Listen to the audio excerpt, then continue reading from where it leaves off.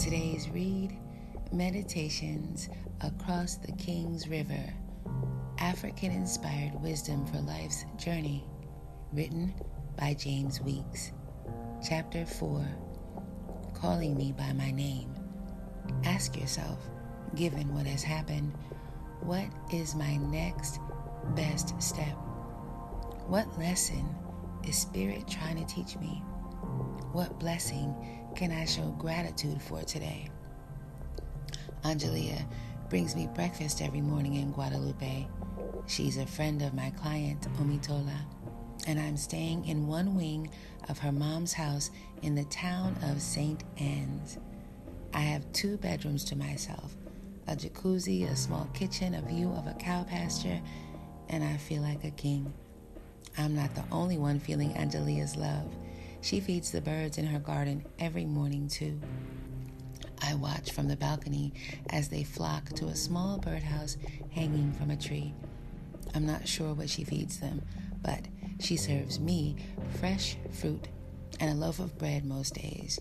Sometimes it's papaya or sugarcane or plums or sugar apples. She teaches me the names of the fruits in Guadalupean Creole, and I share what we call them on St. Croix. I could get used to this lifestyle. Angelia is spoiling me, and I love it. Breakfast is usually waiting for me on the porch when I wake up. But today, there's also a handwritten note. Won't be able to walk with you to the beach today.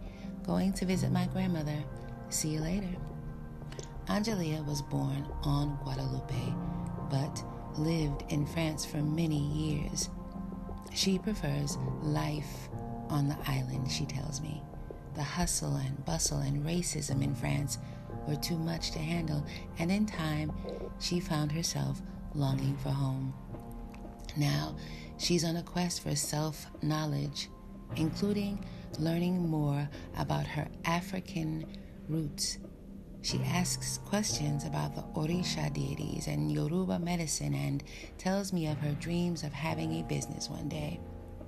Angelia is 30 and has the petite, wiry frame of a dancer. Her smile is golden, her hair is natural, and she seems every bit as sweet as the fresh fruit she brings me every morning. But she has a defiant streak, too.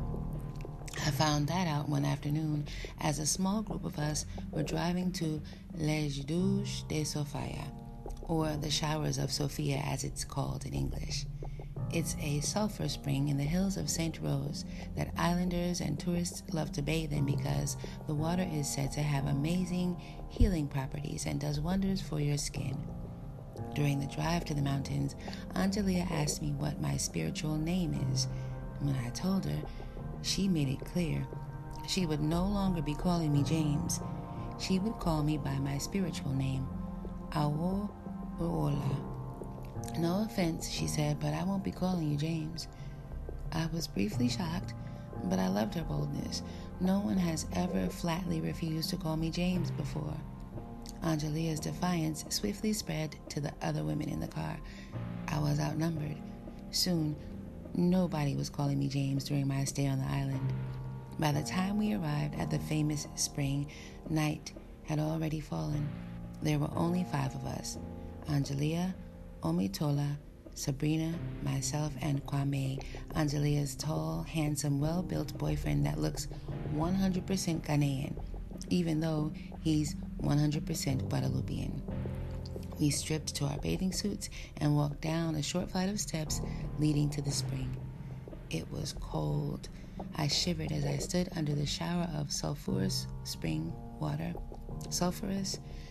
water trickling down through metal pipes, and reached for my towel to dry off after a few minutes. I was grateful for the experience, though, and would love to go back again during the day when it's sunny and warm. Healing comes in many ways, and Angelia, like so many, is on a quest for healing. Bathing in Les Douches de Sophia is great for one's body, but what about healing for the soul? To my friends in Guadalupe, healing also means reclaiming African culture and spirituality without apology. It's time. to take back all that we lost.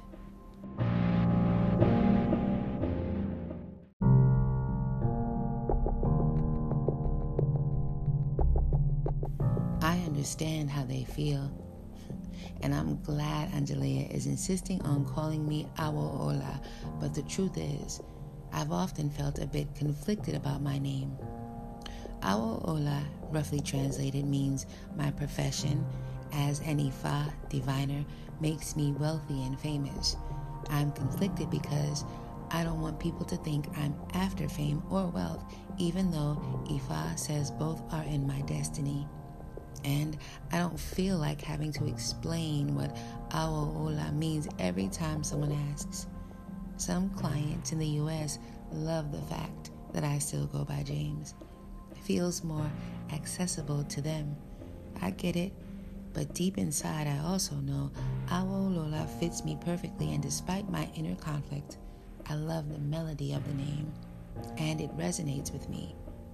My spiritual name was revealed to me in the fall of 2002 by a Nigerian Ifa priest in Oakland when he did a reading for me. Back then, my life was in shambles.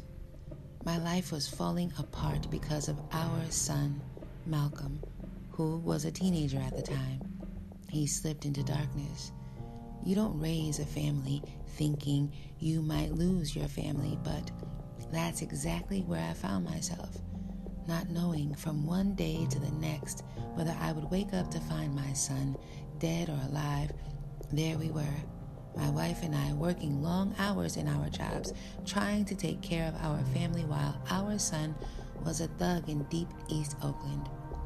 One night, in desperation, I went to get a reading from an Ifa priest, hoping to get insight into my son. What I heard changed me forever. I learned who I am and what my purpose is. I was a healer and didn't even know it. Ifa was my path, and my son was a messenger. One Yoruba proverb says, "A barber doesn't cut his own hair." It means we all need an outside perspective at times to discover more of who we are. Without Malcolm, I might have never found myself. Trouble awakened me to my purpose. Ironically, I helped save Malcolm's life, and he helped save mine.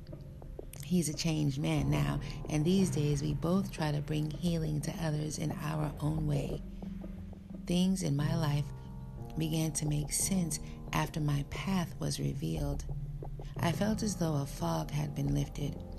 Finally, I was waking up from a long, deep sleep, though I'll never know for sure. I believe I was called Awo-Ola in a previous lifetime. According to African spiritual traditions, all of us chose our own destinies before we were even born. But how do we honor these choices when faced with confusion, distractions, and adversity? These days, as a spiritual coach, I strive to give clients hope, clarity, and insight into their lives. Each life path is unique and sacred, yet, even on a spiritual level, not everything can be foreseen. Not everything can be planned. Not every pain can be avoided. Knowing too much of what lies ahead can rob us of the experience of living fully right now. Adversity is not always an enemy. Sometimes it's a coach, pushing us to the peak of our potential. The challenge is to find wisdom in our troubles, beauty in our story, and courage in our soul.